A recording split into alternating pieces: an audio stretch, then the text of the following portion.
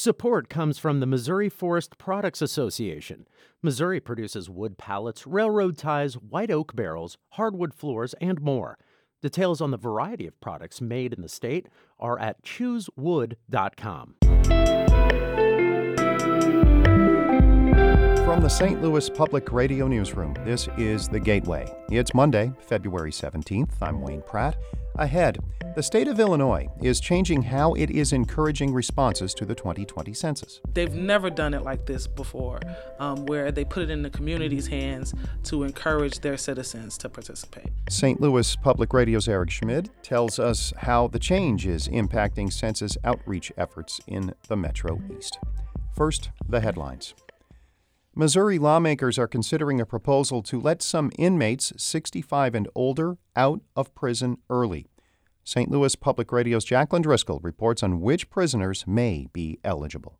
This measure would only apply to a narrow prison population. The sponsor is Tom Hannigan, a Republican representative from St. Charles. He says only about 100 inmates would be eligible for early parole hearings. They must be 65 or older and have served more than 30 years of their sentence. State Representative Lane Roberts, a Republican from Joplin, says he's concerned about the victims of the crime. They're going to have to come back and relive that event and testify at that parole. And I struggle with asking victims to go through that a second time, whether it's 10 years later, 50 years later. Those eligible must be serving a minimum sentence of 50 years. Supporters say this could save the state hundreds of thousands of dollars in health costs. In Jefferson City, I'm Jacqueline Driscoll, St. Louis Public Radio. Two massive agricultural companies have been ordered to pay $250 million in punitive damages in the first dicamba-related federal trial. A jury in Cape Girardeau made that decision involving Monsanto and BASF over the weekend. Monsanto is now owned by Bayer. Jurors ruled in favor of Missouri's largest peach farm late last week. Bader Farms sued the companies, claiming they conspired to harm crops to increase profits of dicamba-resistant seed and herbicides. The companies have also been ordered to pay another $15 million in damages. The International Space Station is planning to deploy nearly 12 satellites Wednesday, including one built by St. Louis University students. As St. Louis Public Radio's Eli Chen reports, the students are studying how well computer devices function in space. The Argus 2 satellite could show how much space radiation could damage software stored on memory cards, and it's also going to run a program that takes photos of the Earth. 45 engineering students have been working on the 6-pound satellite since 2017.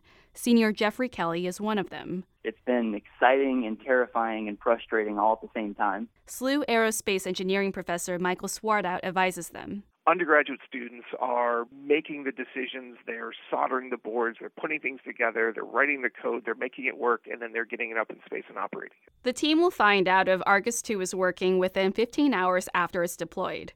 That's how long it needs to recharge its batteries. I'm Eli Chen, St. Louis Public Radio.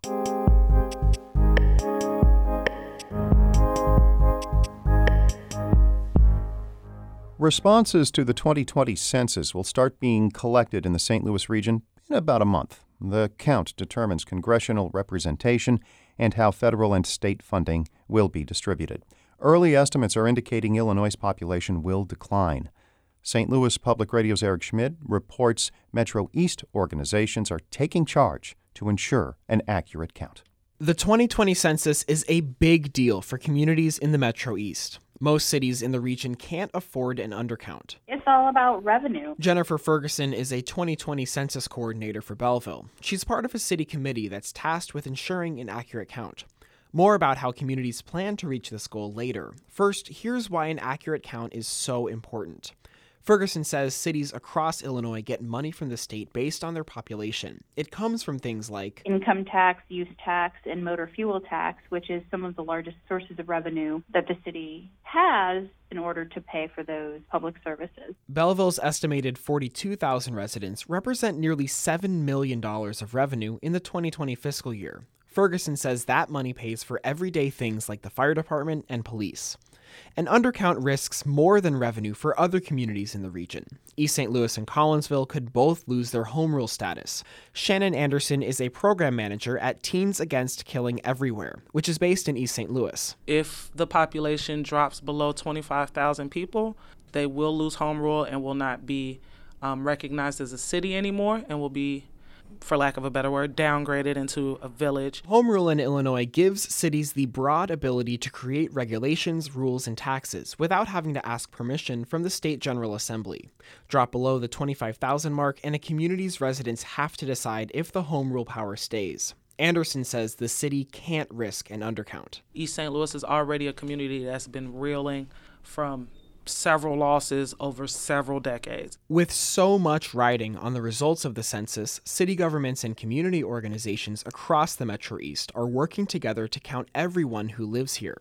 Lisa Mersinger of Madison County Community Development leads a census information meeting in Edwardsville. Since we don't know, or I haven't met this group, do you think that we could go around and just say your name and where you're from so I get an idea of who everybody is? The attendees in the room begin to introduce themselves. Yolanda Cockrell, Quad City Community Development Center. There are mayors, city and village officials, but also representatives from community-facing groups like public libraries and the NAACP.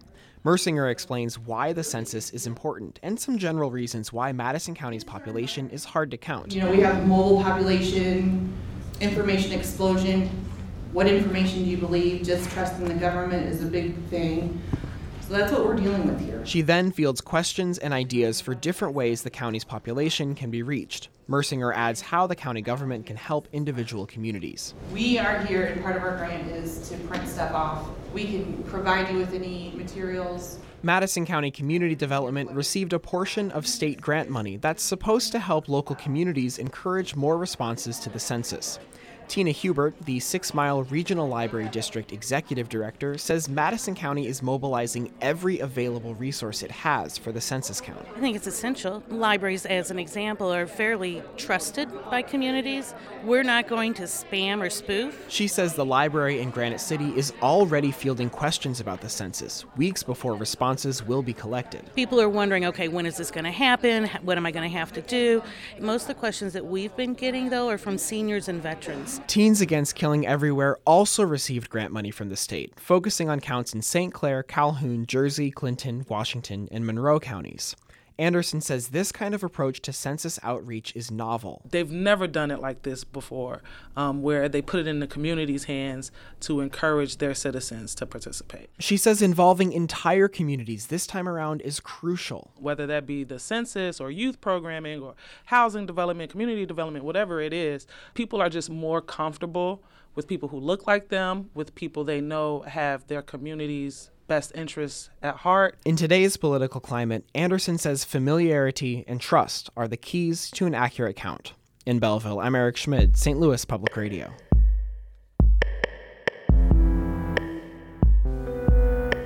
Our Holly Edgell edited that report. Shula Newman is the executive editor of St. Louis Public Radio. Music by Ryan McNeely of Adult Fur. I'm Wayne Pratt. From the St. Louis Public Radio Newsroom, this has been The Gateway.